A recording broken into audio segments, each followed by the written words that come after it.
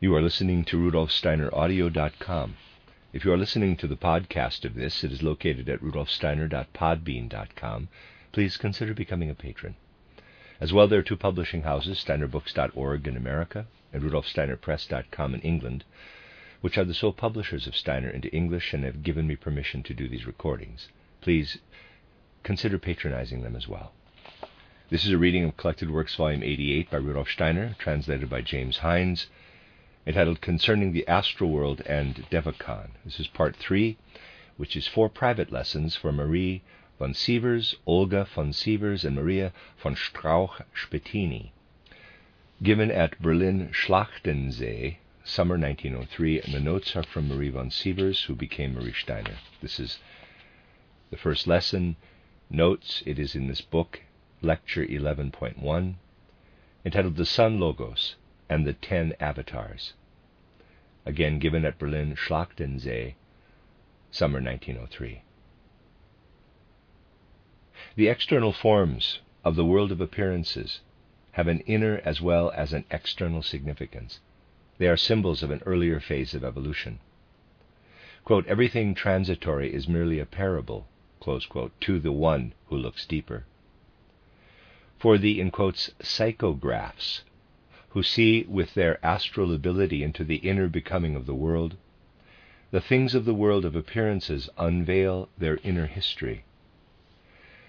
The I, EYE, of the Dangma, which is purified soul, sees the transformations of the Logos in a series of developments. The holy books of the Vedas and the Rosenkreutz Chronicle speak of 10 such avatars or metamorphisms of our Sun Logos. For the organ of clairvoyance, the lancelet fish is a memorial token of an incarnation of the Sun Logos and a symbol for the ancestors of the vertebrates. You can picture this if you think of the symbols sickle, scorpion, fish, and so forth in the zodiac calendar. These are the symbols for the processes in the world of the stars.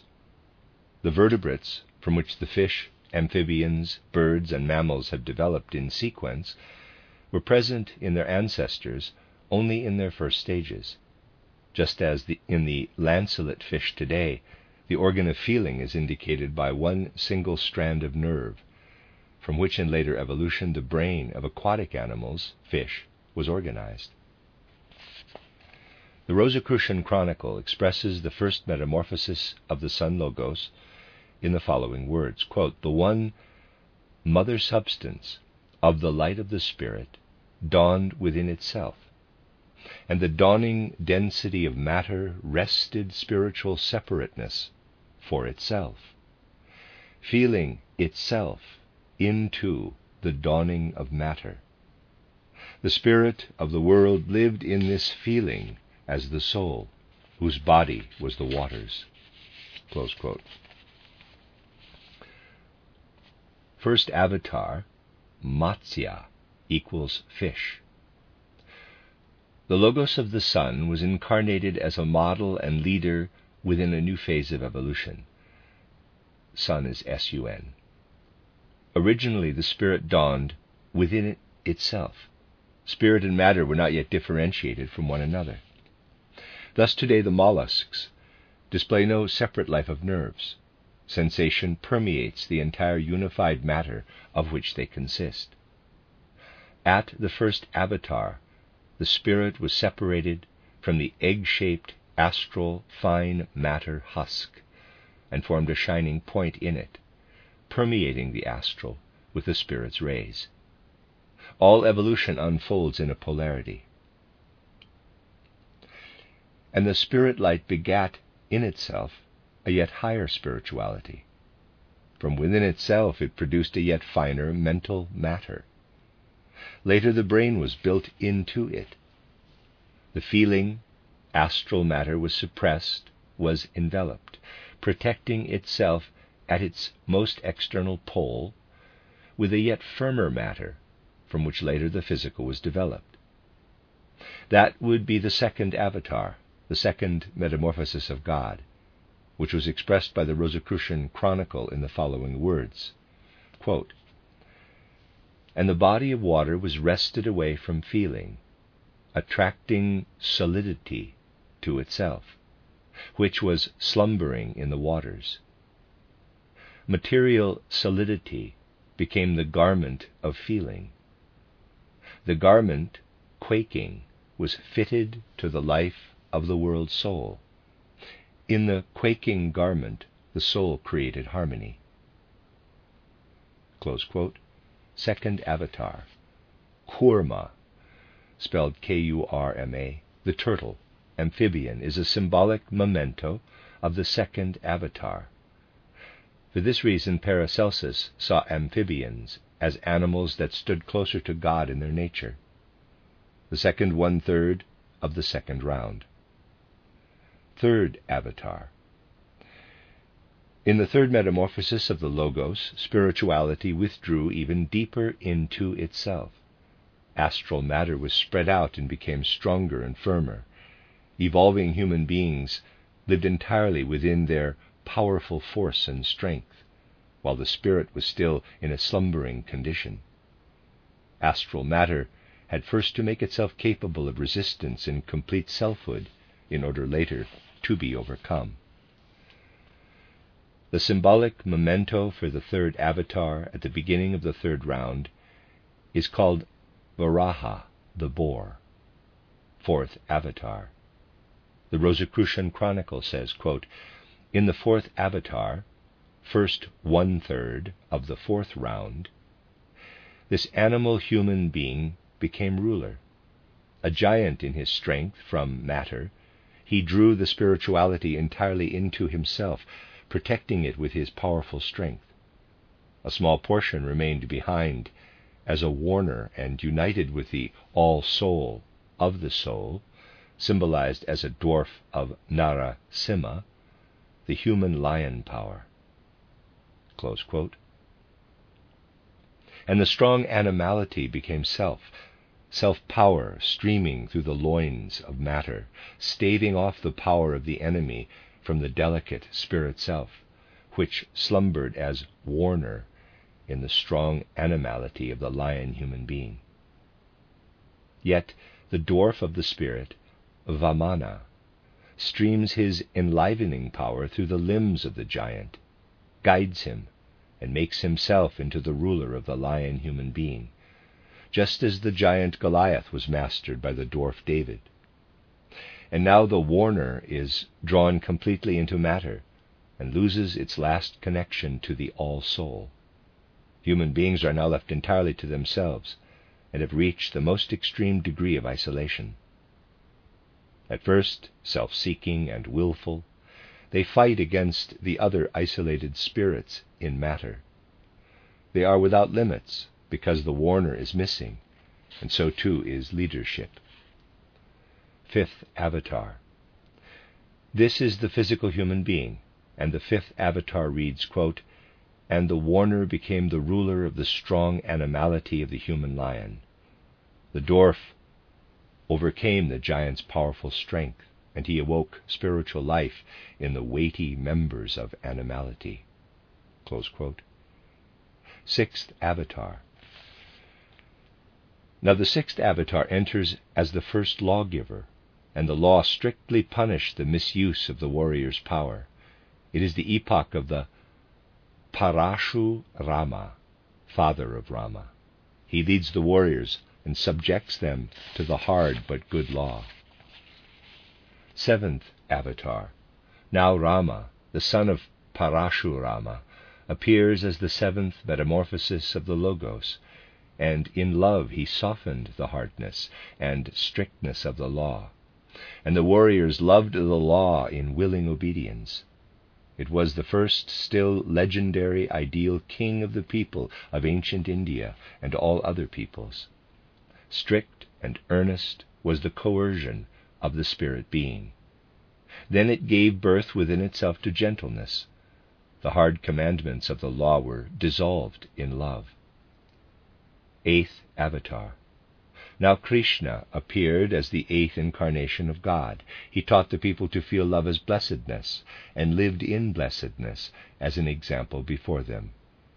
quote, "And the seed of love blossomed and brought forth the fruit of love, which is called blessedness.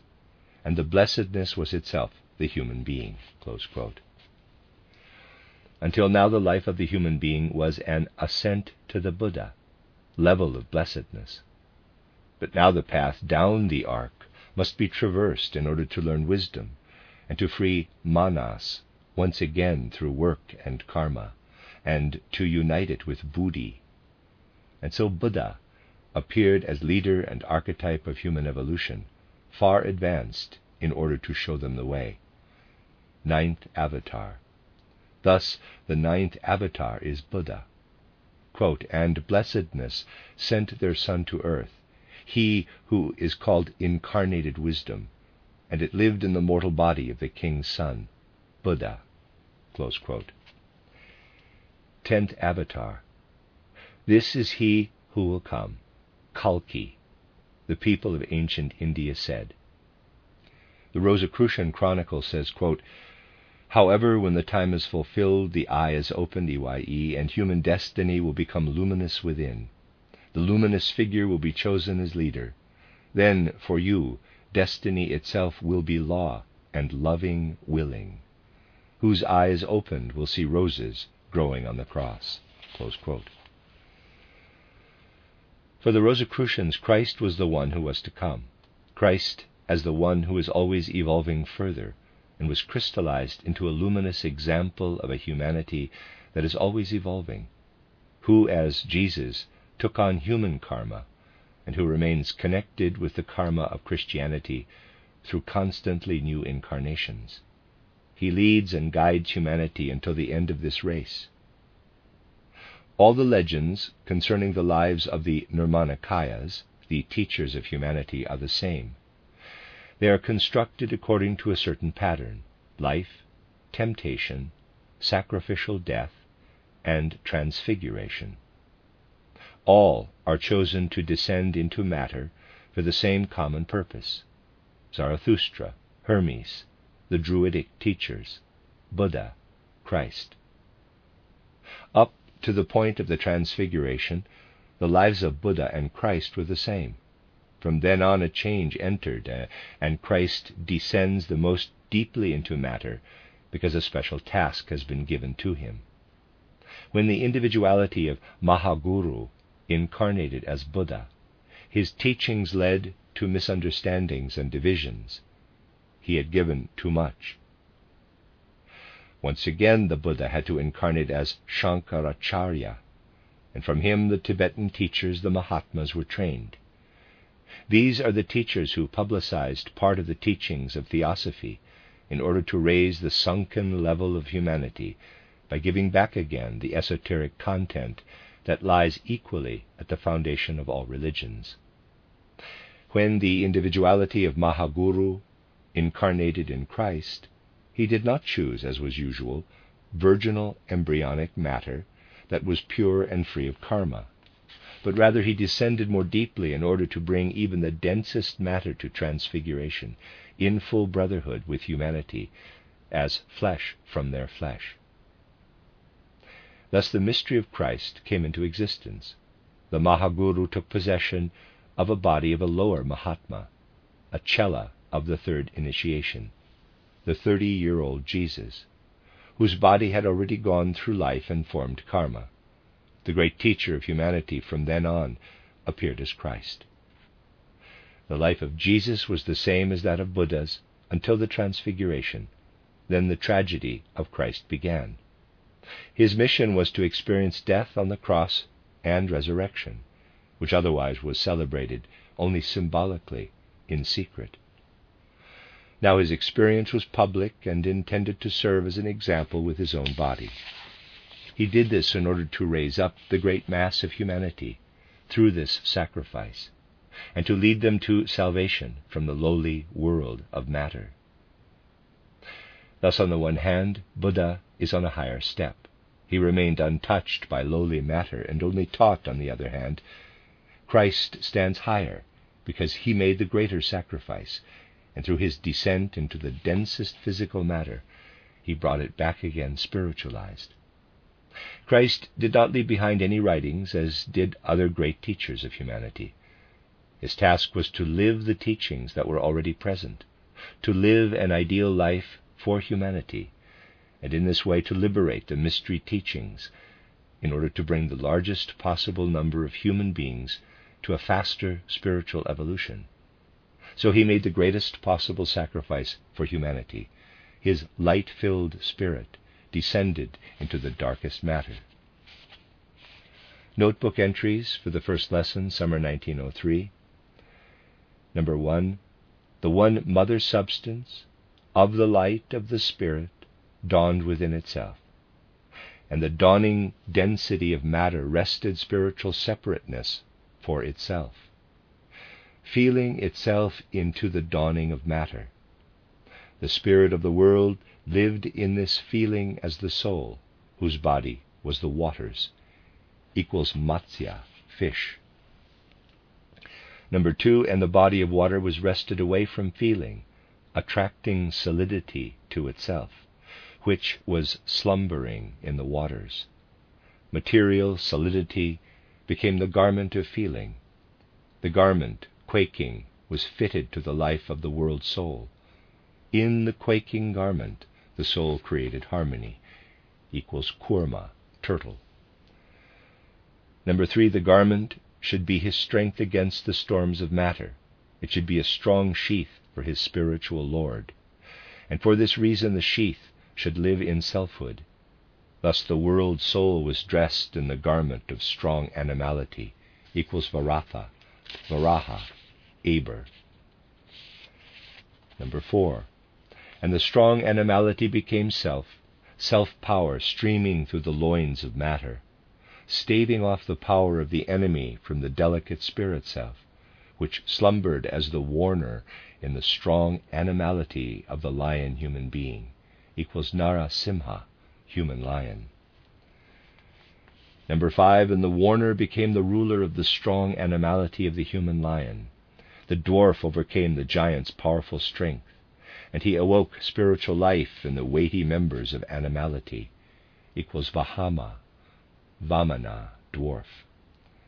Number 6, from now on the loins are not allowed to spread themselves without spiritual life's directing power, for such spirit alienating, spreading would be evil.